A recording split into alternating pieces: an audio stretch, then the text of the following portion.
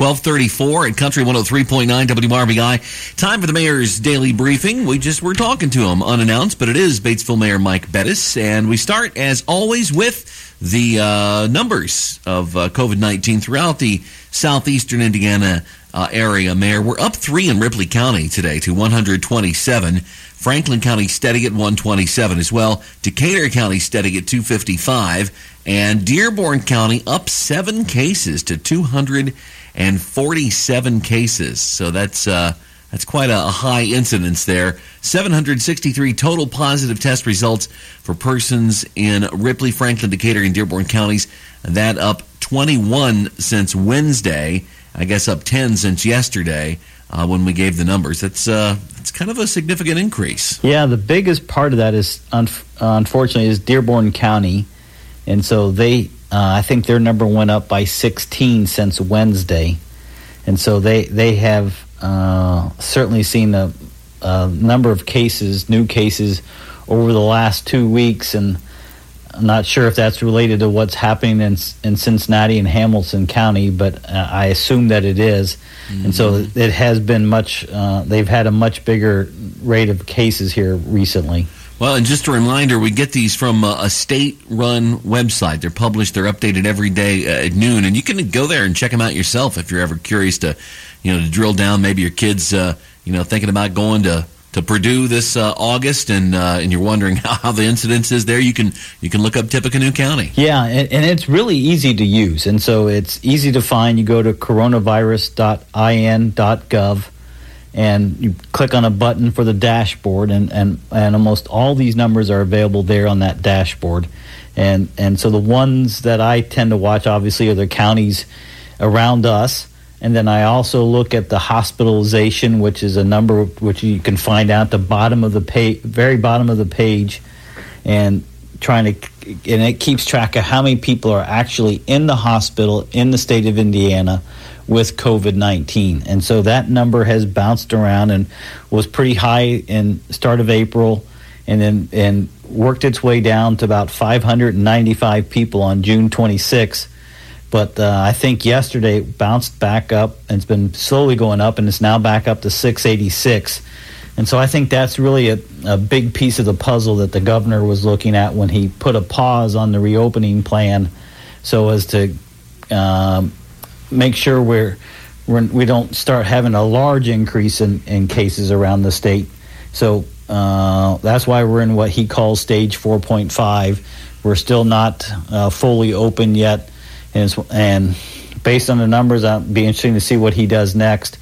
I'm sure he's trying to figure out where this thing is going, and if it's time to continue to keep it on pause. But I think we'll find that out next week when he has his update on Wednesday, and that's generally when he tells us what the plan is. So right. And generally when we talked about this back in the spring, we would always talk in terms of those at risk and people that are of otherwise good health but are of senior citizens age, and we kind of maybe emphasize that, and maybe to our detriment, because now what we see is here in the summer, a large share of the new cases around the state and the country are really those under 50. Yeah, and so that part of it has really exploded, both here, or I'll say in the state of Indiana, and all across the country. And so that's the part that's where they're seeing the really big numbers in places, Texas and Florida. The vast majority of their cases are in that younger age group. And it's one of those things that we all have to keep track of, because they may bounce back quickly from the virus, or more quickly than others. But unfortunately, they also can spread it, and we just need to make sure that we're not spreading it to those who are up in years or have other health issues, so those people who are elderly or are more vulnerable don't unknowingly get it from us younger crowd. So. Yeah, testing continuing in both Osgood and Greensburg. It's available weekdays, 8 a.m. to 8 p.m. Easy enough to remember. And looks like they're going to keep doing this probably till the end of next month. They continue to reevaluate, of course, but that's what we're hearing at this time.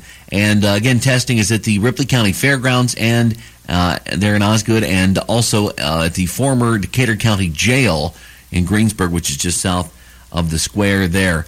And if you want to make an appointment, you can, but appointments are not necessary. You don't need a doctor referral, and it is free. Got a big city council meeting coming up this coming week, right? Right, and so Monday night we will have our July city council meeting, and so I like to get that in here so we can, if people are interested in coming, to let them know that we will have a face-to-face meeting on Monday night, which starts at 6:30, and I encourage everyone to wear a mask.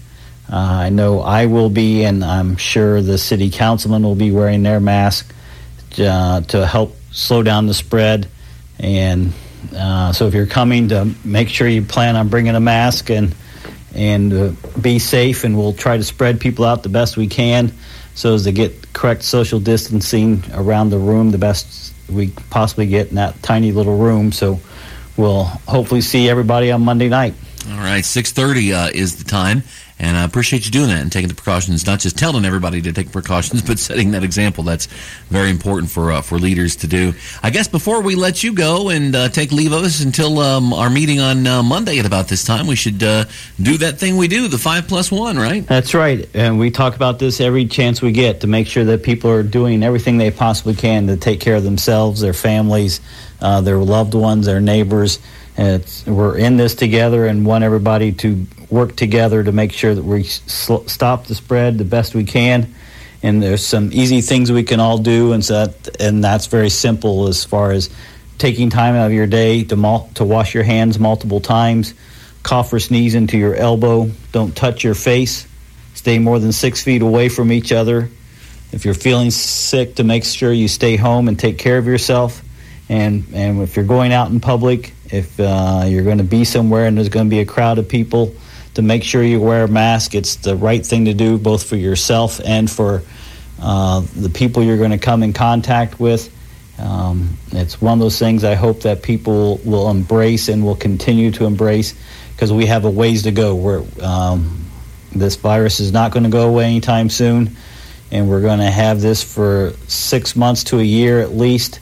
And so we just need to make sure that we're looking out for each other and wearing a mask whenever you're out in public. So yeah, I think at first it was, well, we're going to get back to normal real soon here. We're going to get back to normal. We're going to get back to, everybody's thinking like that, and I think some people still are. But I would submit that the sooner we kind of all accept the fact that this is not going away anytime soon and start just being cautious, the sooner it will go away, right? Yes, yeah. And so when we were all being really good back in April and May, and people were keeping our distance and staying at home and not being out and about, and some of us were already wearing our masks back in May, that's when we really slowed down the spread of the virus really, really well. And so now we just need to get back to that, because we do have a ways to go, and we want everybody to get through this safely, and want everyone to look out for themselves and for their neighbors. So do the right thing, wear a mask, and take care of each other. All right, have a good weekend, Mayor Bess. We appreciate you joining us. All right, you have a great day.